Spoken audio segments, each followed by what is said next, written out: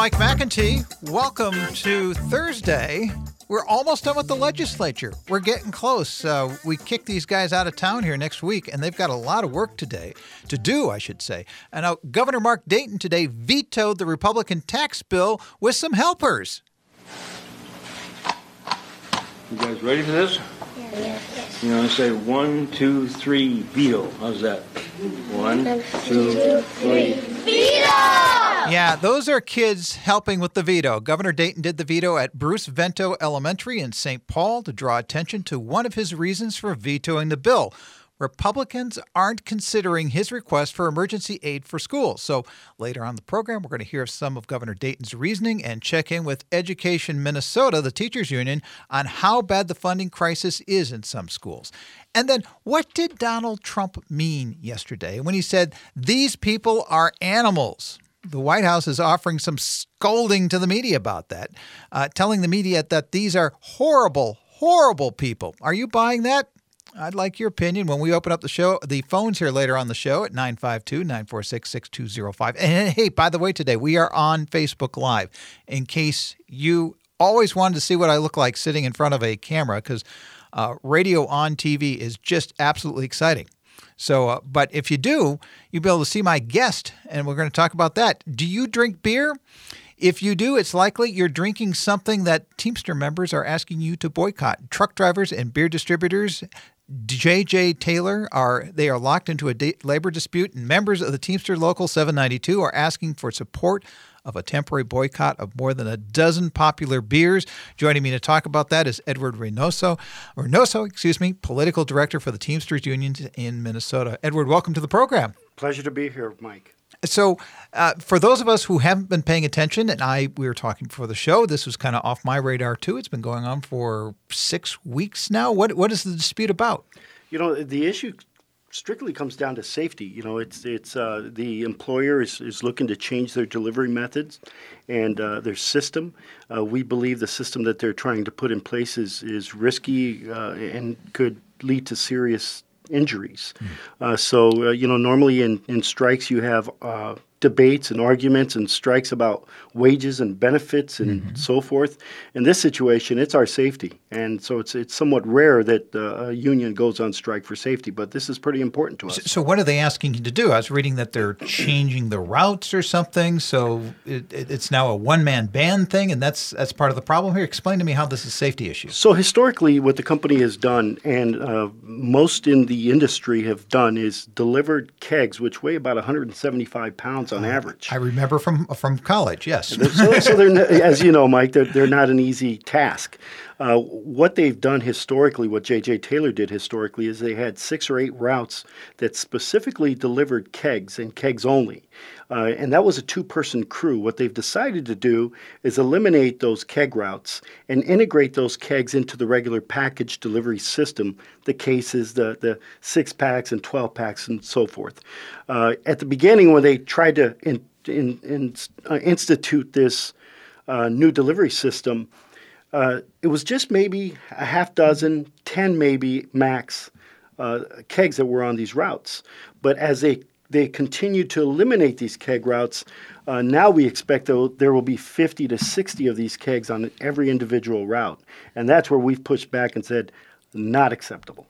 Now, I was reading that they're saying, hey, you guys just need to learn how to do this ergonomically correct. There's not going to be a problem. What do you say to that? We challenge them to do it. We challenge their ergonomic specialists to do it. Not anybody, because I got to tell you, I've tried to lift a keg myself, and I can't do it. I can't. I always had help.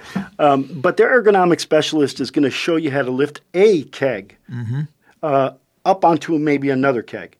But he's not going to be able to show you how to do that 50 or 60 times a day.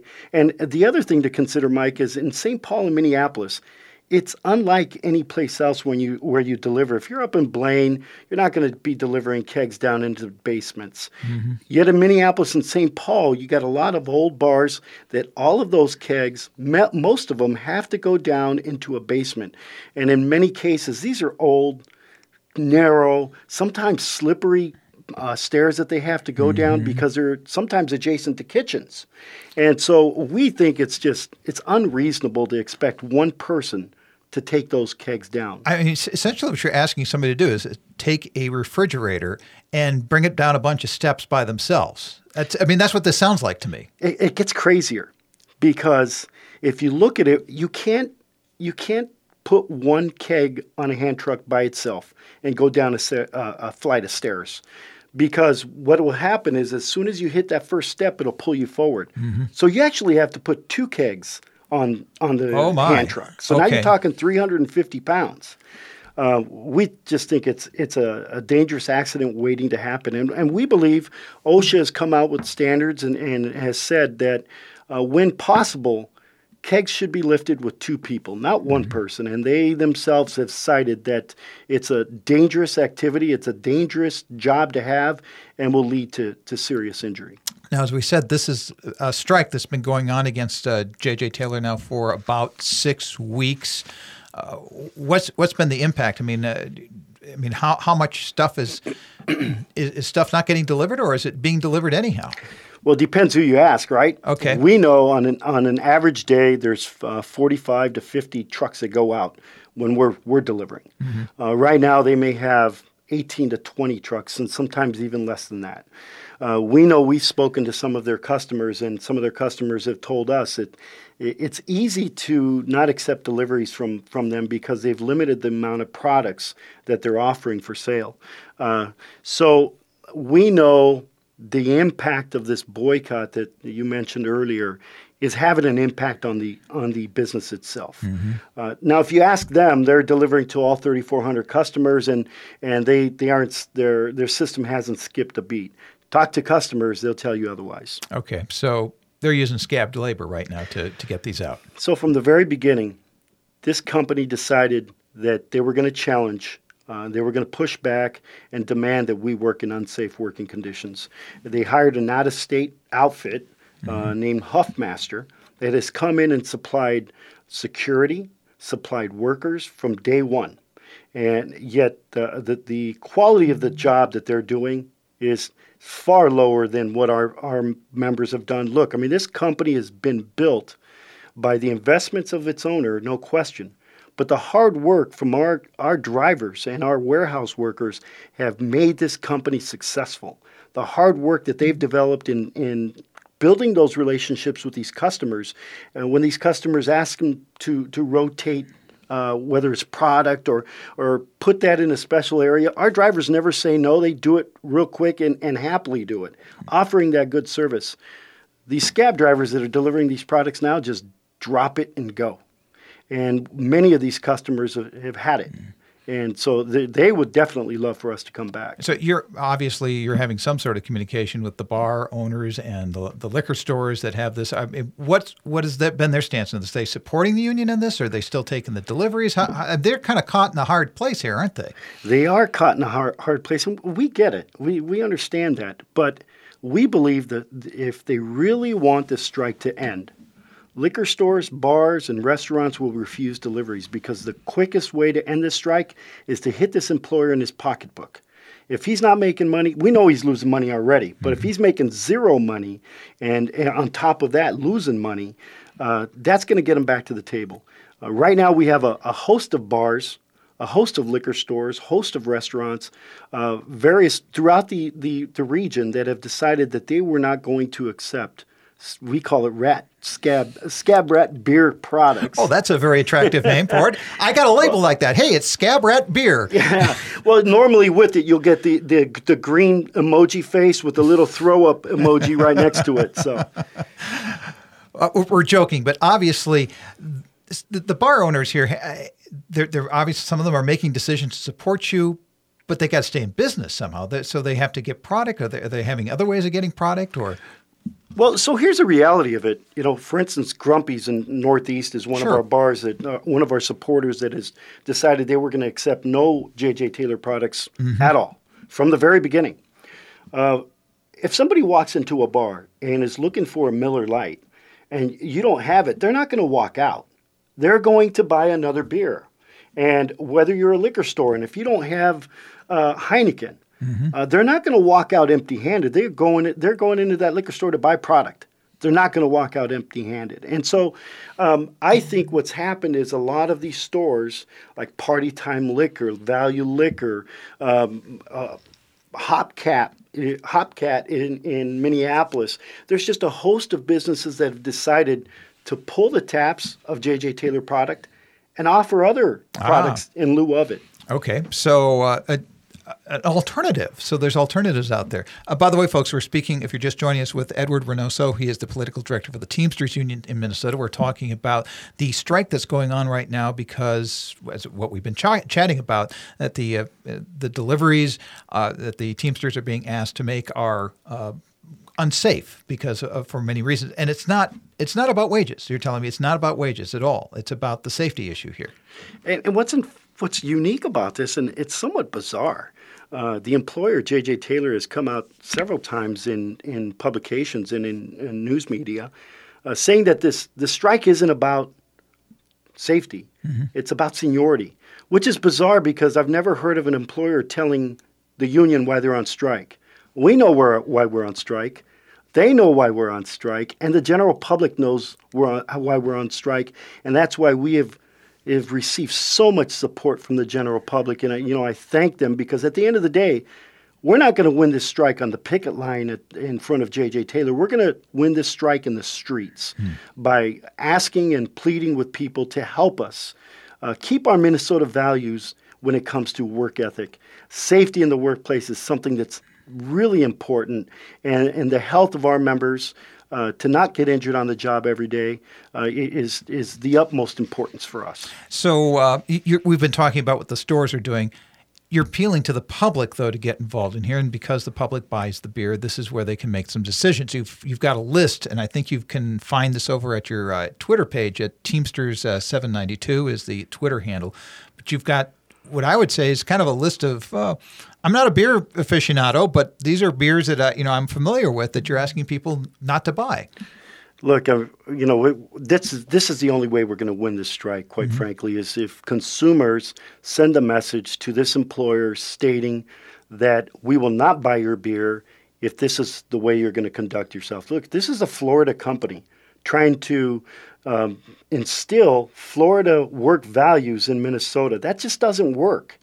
We believe that Minnesotans do take their safety on the job seriously, and these beers that we're asking them to boycott is just for the time being while we're on strike. Look, Mike, there's one fact about our region here. There's no shortage of different types of beers that you can find. We are famous here in Minnesota for the brewing industry, all the various. I don't drink this stuff, but all the various little brewers that are in town. So there's plenty of beer to choose from. As a matter of fact, City Pages, we thank them for this. They actually published alternative beers in lieu of a specific beer that we're boycotting. Okay. Now, what we've done is listed 14. They're flagship beers that we believe are their biggest sellers. Let me give some people some names here so they know what we're talking about. We're not avoiding them. We're just we haven't gotten to the Miller and Miller Lite, Shells. You've got Summit Brewing, Red's Ale, Seagram's 4-packs, Heineken, Gold Spring Brewery, Guinness. The list goes on here. Grain Belt Premium, Leinenkugel, Smirnoff Ice. So these are some of these brands that we're talking about. Those are all the rat scab beers that we're calling. Look, there's alternatives for each one of them. Look, personally, my favorite on that list is Grain Belt, but there's no way in heck I'm drinking a rat scab beer. And that's what we're asking others to do too. Now, if you go to their website, you can see their portfolio includes a host of other beers, but there's just way too many to ask people to try to remember. So that's why we've listed the top 14. Top 14 there. And again, you've got the entire list over on your Twitter page at Teamsters792. That's where people can find this. Yes, sir. Okay. Yes, sir. Well, we've been speaking with Ed Reynoso of the Teamsters Union about the beer driver strike here. Anything you wanted to add before we have to run? Look, we would love to continue the support from the general public. Well, it's been phenomenal. We ask that you go to our Twitter page, our Twitter handle, as Mike has said several times, Teamsters792, and that you follow us. and comment when possible. But we're also asking that you ask your local liquor store, restaurant, or bar to stop receiving the products from J.J. Taylor. As I said, this is one of the quickest ways to end this strike is to push this employer to understand that Minnesota isn't going to put up with these Florida working values and trying to change our Minnesota values by doing away with safety. And in the case where you can't get one of those establishments, bars, restaurants, or liquor stores to not accept rat scab beer, as we call it, we ask that you consider taking your business elsewhere. We have a host of allies that we believe that respect workers' right to a safe work environment, and so we ask that you go to those places and give them your business, especially if you're union. Let's stand together on this, and I know that if we're united and we continue to get the support from the general public as we have, we're going to win this with your help. And thank you, Mike. All right, Ed, we'll check in with you here to see what happens. We're into 6 weeks into this. I know strikes kind of it gets a little bit dicey after you get a few weeks in because everybody kind of forgets what's going on. But you got that right. Appreciate you stopping in and talking to us. We thank you for having us. All right. Hey, folks, we're going to take a break here. But when we get back, I want to hear from you at 952-946-6205. What do you think about Donald Trump saying some immigrants, quote, aren't people, they're animals? Open phones here next on the Mike McIntee Show. Talk to you back here in a few minutes.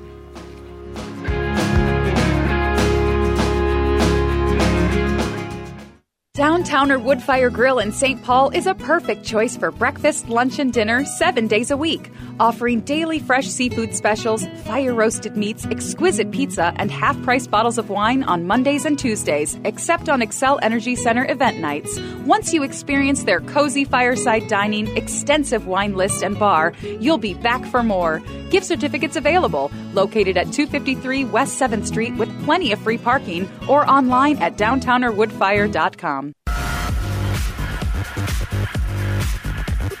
Saturdays at 1 p.m., you have a chance at a fresh start, a new beginning. Hi, everybody. This is Freddie Bell, host of New Beginnings. Our show features the concerns of America's 78 million baby boomers in employment, finance, health and nutrition, spirituality, and even entertainment. Every day is a chance for a fresh start. Join us Saturdays at 1 p.m. for New Beginnings with Freddie Bell on AM 950, the progressive voice of Minnesota. At Pride Institute, being LGBTQ+ is the norm, not the exception. Their highly trained and skilled staff understand your issues and will help you live a happy, healthy life as a proud LGBTQ+ person. They offer you hope to overcome your addiction and live the life you want. Their treatment programs are designed to assist you in developing the knowledge, skills, and attitudes for long-term recovery. Therapy groups include health education, LGBTQ issues, HIV and chronic illness, trauma, grief and loss, transgender support, nicotine recovery education, and sexual health. Pride Institute offers a residential treatment program, a partial hospitalization program that includes day programming with lodging, and an intensive outpatient program. If you or someone in your life can benefit from guidance and coping skills, life balance, and other tools necessary for long-term recovery, check them out at pride-institute.com or call 800-547-7433 now.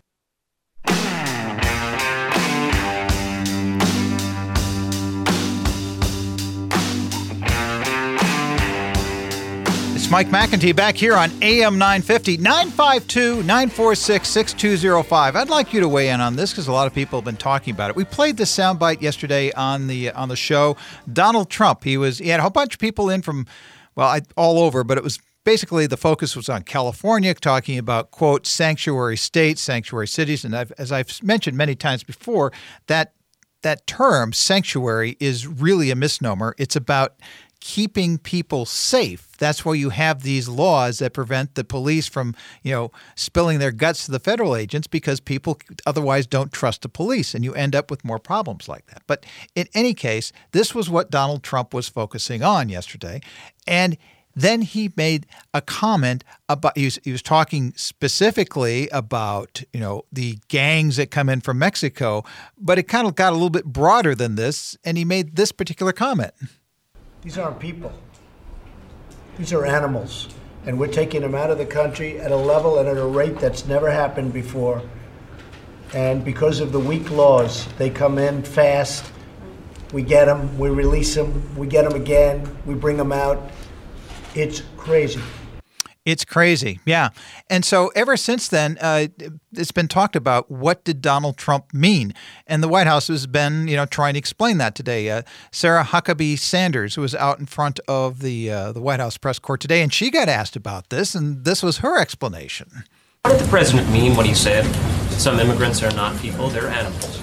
The president was very clearly referring to MS-13 gang members who enter the country illegally and whose deportations are hamstrung by our laws. This is one of the most vicious and deadly gangs that operates by the motto of rape, control, and kill. If the media and liberals want to defend MS-13, they're more than welcome to. Frankly, I don't think the term that the president used was strong enough. MS-13 has done heinous acts. It took an animal to stab a man 100 times and decapitate him and rip his heart out. It took an animal to beat a woman they were sex trafficking with a bat 28 times, indenting part of her body. And it took an animal to kidnap, drug, and rape a 14-year-old Houston girl. Frankly, I think that the term animal doesn't go far enough, and I think that the president should continue to use his platform and everything he can do under the law to stop these types of horrible, horrible, disgusting people. And I will point out that Sarah Huckabee Sanders was reading pretty much from a prepared statement. She was ready for that question today. And Donald Trump was asked about this as well while he was meeting with the NATO Secretary General.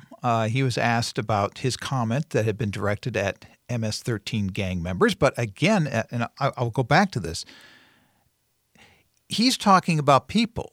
He's talking about human beings. And the dog whistle here, or the general the spread of this, is that really he's talking to his base. He's talking about a lot more than just gang members here.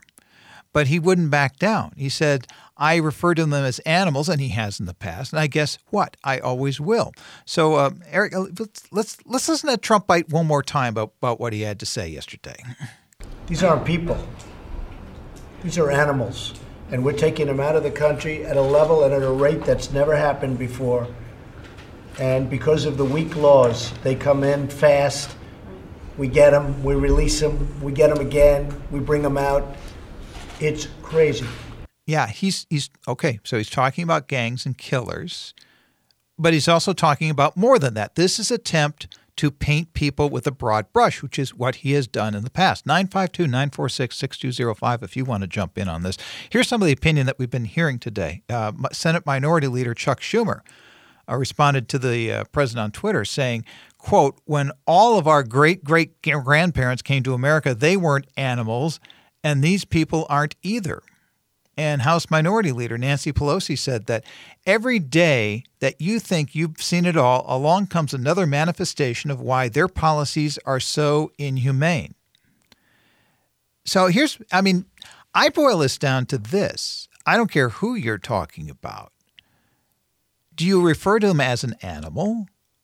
We are all human beings. And yes, Trump will lump in here some people who've done some bad things. But do you still refer to them as animals? Is that the right way to get discourse going on anything? This is really about bullying people. This is, again, the way the Trump administration has always worked. Let's state it in the worst possible way possible and get people upset. Let's fire up the base. Let's go. And this is the problem. And then they can stand back and say, well, we didn't say that. The fact that somebody went out and committed all these crimes against minorities or immigrants and everything, we didn't tell them to do that.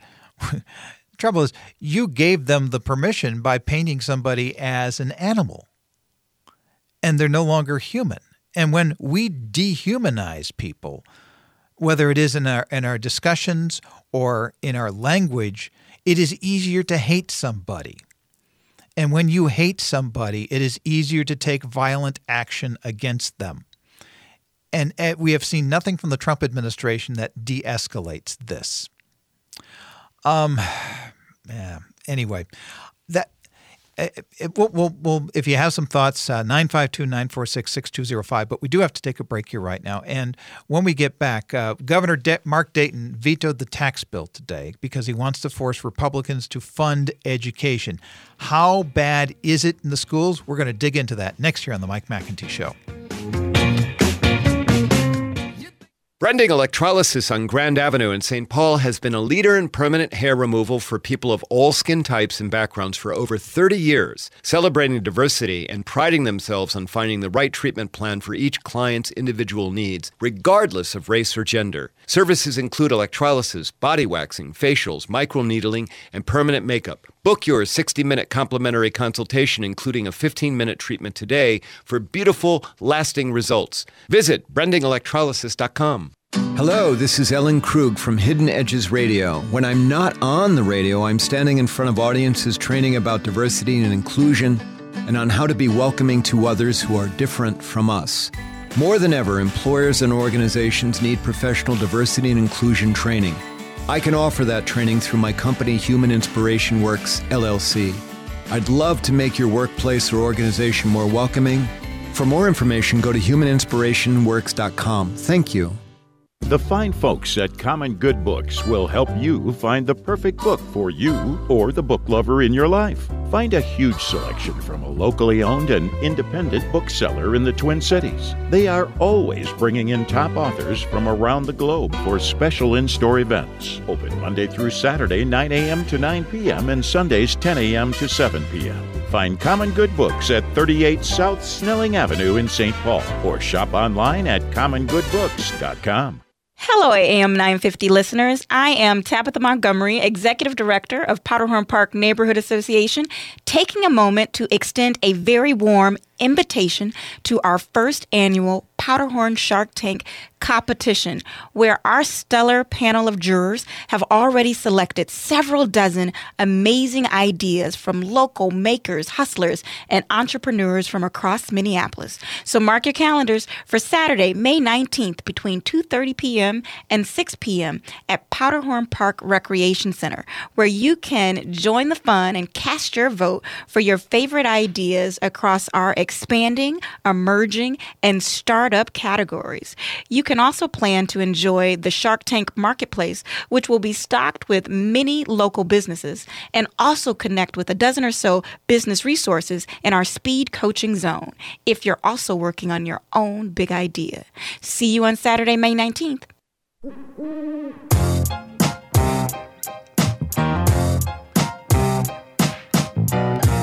Hey, welcome back to the Mike McIntee Show here on AM 950. We are simulcasting on Facebook today, just in case you always wanted to see what I look like sitting in front of a microphone in an empty studio. This is your opportunity.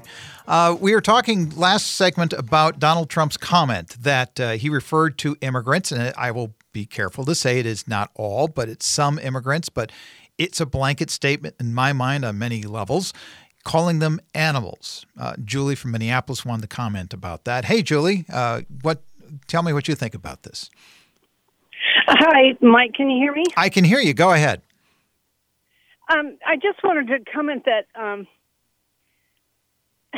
don't know, it's so pathetic the way he frames things to attract his base and get them all riled up. If he had talked about this MS-13 gang, which I just learned about today through this program, and how horrific they are and how horribly,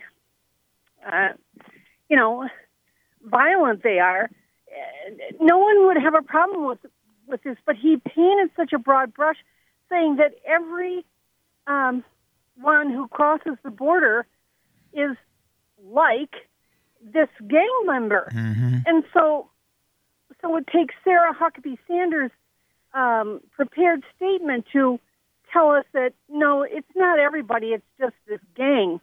Well, the president ought to be able to talk about this gang in these terms and not have his minions have to explain for him. I'll get off and listen to your comments. Okay. Hey, thanks, Julie. I mean, my point is, and I don't care. I mean, yes, it is horrible that people act that way, whatever they may be, but we are all human beings, and I don't think we need to be referred to as animals. That is our provocateur in chief acting that way, and that I don't think is presidential. We've forgotten kind of what presidential is these days. Our leader in this state is Governor Mark Dayton, and he vetoed a tax bill today because he says he needs more education funding and it's lacking. He actually went to a school this morning and vetoed the bill and got some help from kids as well as pulling it off. He wants an additional $137.9 million to be spread among 553 school districts across the state, including at least 59 districts that are anticipating budget shortfalls. He gave us an explanation today of why he was vetoing the bill. This is for them. This is, people say, well, we're not going to let the governor have a win. This is not about me. This is about these students and others and dedicated teachers and other faculty administrators who deal with the challenges that you can see represented here day after day. Very little credit, very little recognition, very little appreciation. And now that they have a need that's been identified, the legislators say, well, we'd rather give multinational corporations $200 million in tax forgiveness. There's no forgiveness if we don't do the right thing for these kids. So Dayton also says teacher layoffs are going to be draconian around the state if this funding doesn't go through. So what's behind the funding crisis for some school districts? Joining us to talk about that and some other education bills pending during the final few days of the legislature is Education Minnesota President Denise Specht. Denise, welcome back to the program. Hi, Mike. Thanks for having me. Good to have you on. You just heard Governor Dayton. What do you think about what he's saying? I was so happy to watch him veto that tax bill and to have the students as a backdrop, I think was really important because this is about our students. We have school districts that are laying teachers off. What that means for students is higher class sizes. We see students that are cutting art, music, physical education. That's really bad for kids. I guess the point is these cuts that are being made at the school district level, it may be cutting adults, but at the end of the day, it is harming our students. Now, you listen to the Republican rhetoric on this. They'll say, hey, we've given a lot of money to the schools recently. So what's the problem? Why are we having a shortfall? Why are we having a crisis in some districts right now? Well, there are a lot of reasons, but I'm going to point to two. One is something that you and I have talked about before, and that is school districts are still trying to catch up from the decade of disinvestment during the Pawlenty years. So the investments that Governor Dayton has made since he's been in office have been very helpful. But when when we saw decades of disinvestment and deep cuts and programs being literally destroyed at the school district level, it's really hard to catch up. So there's that. But I would also ask that we consider one issue that's really been common amongst a lot of education groups, School Boards Association, the PTAs, the administrators, and Education Minnesota, and that is the special education cross-subsidy. We are seeing the gap in the costs of special education, the money that is coming from the federal government and the state. That gap is growing, and we cannot ignore the students' needs. We have to educate our students. And so what's happening is school districts are having to make up that gap. They're having to fill the hole that the federal government and the state government are not funding, and it's coming out of the general funds. That number is growing. It's growing by the year. And I would say, I think in 2020, it's predicted to be at $800 million that we're, I guess, we're thinking that that's how big the cross-subsidy gap will be. So those are two examples, and, there are many others. Many others. Let me just drill down on that just a little bit. Special education, it's not a case that we're having more and more special education students, I think. But you're saying the federal government and the state government are not funding that. Is that something that the federal government has been cutting back here just during the Trump administration, or has that been going on for some time? You know, the federal government has an obligation to fund special education at 40%. Mm-hmm. They have never come close to that 40%. I don't know where the number is right now, but I think in my career of teaching, it has never been over half that. So, we're looking at a big problem, and it's not just the federal government, but it is our state legislature really needs to recognize, what it costs and the unique needs of all of our learners. And as a result, what we're finding is those general fund dollars are being used to subsidize those costs. So where are we seeing this hitting the most? Is it the rural schools, the metro schools? Is it kind of spread all over? Where are parents seeing the biggest hurt right now? It's all over. I mean, we are seeing the effects of the special education cross-subsidy everywhere. So I would say that it's statewide. Where are we seeing layoffs? We're seeing that statewide as well. I've been at all corners of the state probably within the last week. I was in Lind, Minnesota on Monday. I was up in Hibbing last night. And what we're hearing over and over again is budgets are tight, staff are being cut, and programs are being eliminated. Wow. We're speaking with Education Minnesota President Denise Specht. I got to go back to when I was in school, and I will tell you that's another century, but I don't remember teachers having to buy kids supplies. Okay, this is how long ago I was in school. That never happened when I was a kid. Of course, maybe we were using stone tablets back then, but how long has that been going on? Because I look at that and say, that is crazy. We should be funding schools to the point that teachers have supplies for the kids. I mean, I don't have kids, so I don't know this stuff. Tell me how long this has been happening.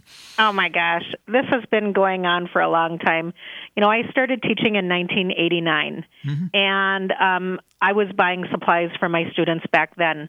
But back then, I might be buying pencils and crayons and glue, halfway through the school year because the students come to school on the first day with their supplies, and look, those don't last, very long. They don't last certainly 9 months of school. So, back then I was always kind of filling in the gaps when kids ran out of pencils or, things like that. But now it's much more serious. We're not just buying, pencils or erasers. We see teachers that are crowdsourcing their classroom libraries. They are filling in the gaps with grants, for instructional supplies. But I think the hardest part, the hardest thing to comprehend is that most educators are now buying basics. They're buying necessities. They're buying food for their students. They're buying socks and winter coats and things like that, gloves, mittens. I mean, they are packing backpacks every weekend with food and snacks and, toiletries. And they're doing this during this summer, too, making sure, kids have what they need all summer long. So I would say that the biggest change is that the things that educators are buying out of their pockets are not necessarily the things that I bought when I first started. I mean, this sounds to me like the wheels coming off the system, the teacher having to be the backstop to everything, which that's not where we should be. I mean, that's not where we should be, but that's where we are. So this is why Governor Dayton is asking for another $137.9 million. And Republicans here so far have refused to even give his idea a hearing. I mean, you pay attention to what's going on in the legislature. Do you think there's a snowball's chance that this is going to have, be able to get through in the next few days? Well, I sure hope so. I mean, I'm always hoping. I know that there is the question is this really an emergency? And I believe it is. I believe that anytime anybody loses their job, it's an emergency. Mm-hmm. I think that when students are going to have higher class sizes, that's a big deal. I think when they're going to be denied, important programs like art and music and physical education, that is a big problem. Like, that should not be happening in Minnesota. That's not good for kids. So is it an emergency? It's an emergency, and I hope that we can talk about it. Now, there's other legislation pending, I think, that might actually exacerbate the problem. We have a constitutional amendment right now. It sounds totally unrelated. It's about taking money from the sales tax, the general fund, and directing it to building, roads and bridges, which is probably something that's going to poll very well. But this could have a very detrimental impact on education, couldn't it? Absolutely. And you're right. I mean, when you take a first look at this constitutional amendment, it does poll well. But when you spend about 5 extra minutes talking about what this really is about and the choices that are going to have to be made when it comes to limited revenue, then it's a different story. Then the polling isn't one-sided. It's pretty even. And I just believe that when you're looking at a constitutional amendment that has a 50-50 chance of winning after you tell the whole story, that's incredibly divisive. And I can't imagine bringing something to the voters that are going to divide us even more at a time when we need to be more united. That, of course, like all constitutional amendments in Minnesota, does not need the governor's signature. It just needs to be passed in the House and Senate, which are controlled by the Republicans, although I'm seeing from my colleagues at the state legislature, the reporters here, that they think it might be dead in the Senate. So we'll have to see what goes on with that. You're obviously watching what happens here as we head down to the last few days. What bills are you concerned about in the mix of what was going to end up on the governor's desk here at the end of this whole thing? Sure. Well, when the session started, I mean, we really weren't expecting much. We had our eyes on the pension bill. That is something that should have happened last year. Mm-hmm. There's no reason why, that can't make it to his desk and get a signature. The one-time funding, we've got an eye on that. Look, we've got a surplus, and we should be spending the surplus on the values of Minnesotans and what matters to them. And I believe that public education matters to Minnesotans. So if we can get that pension bill passed and we can get some funding to minimize the damage to our students this year, that would be great. That would be awesome. That would be a win. And that, if it's a win for education, I think it's a win for all of us. We've been speaking with Education Minnesota President Denise Specht. I just hope that the constitutional amendment does not get on the ballot, because this is I hearken back to the last couple divisive ones we had, which was the voter ID amendment and the marriage amendment. It took a lot of time and money to educate people on what exactly those things meant. Finally, luckily, people did understand what the consequences of doing those things were. And I really hope at some point here that we change. One constitutional amendment I would support is that it takes 2/3 of the legislature to put these things on the ballot, because it's just too easy to throw something out there divisive that's red meat for the election. So, Denise, I agree. I appreciate you coming on today, and as always, a joy to have you on the program. Thank you very much. We'll talk to you soon. Okay. We're going to take a break here, but when we get back, some notes here from the campaign trail and your phone calls, 952-946-6205. You're listening to the Mike McIntee Show here on AM 950.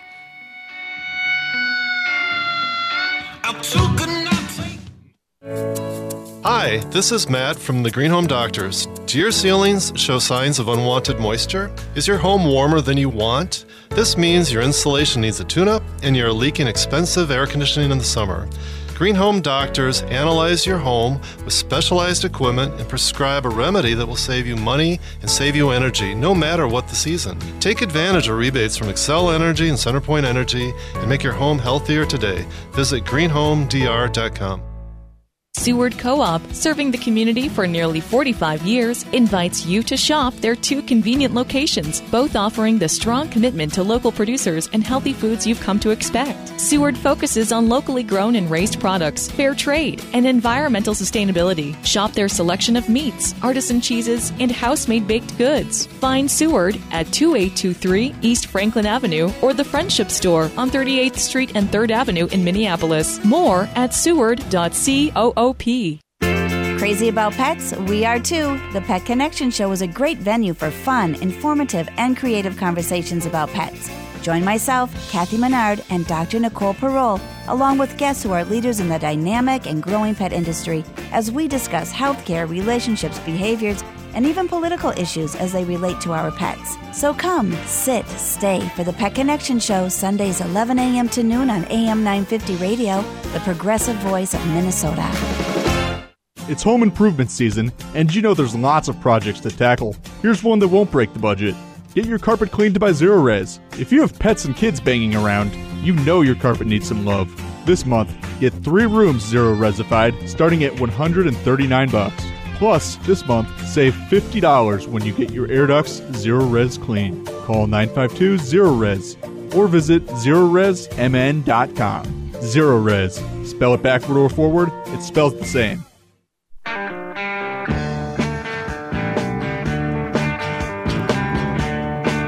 Hey, it's the Mike McIntee Show here on AM 950. Norman Goldman is coming up here after the news. News from the campaign trail, because we are getting very close to the DFL convention that will be happening in Rochester on June 1st. One of the big highlight is going to be endorsing somebody for governor. Of course, we have 3 candidates, Rebecca Otto, Aaron Murphy, and Tim Walz, who are vying for this.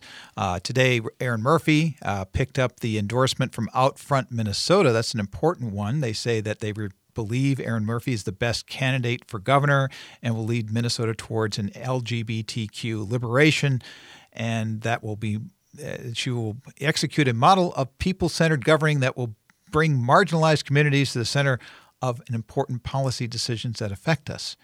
Other campaign notes here, and I don't get to usually do this on Facebook, but we have comments on Facebook, and Deborah reminds me that Rebecca Otto's having an event tonight over at Lakes and Legends. Check out her progressive platform, says Deborah, so there.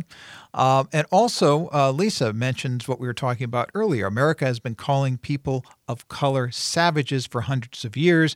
He, Trump, that's who we're speaking about, is speaking to his base as well as the racist among us. And that was, of course, Donald Trump's comment about that some immigrants are animals.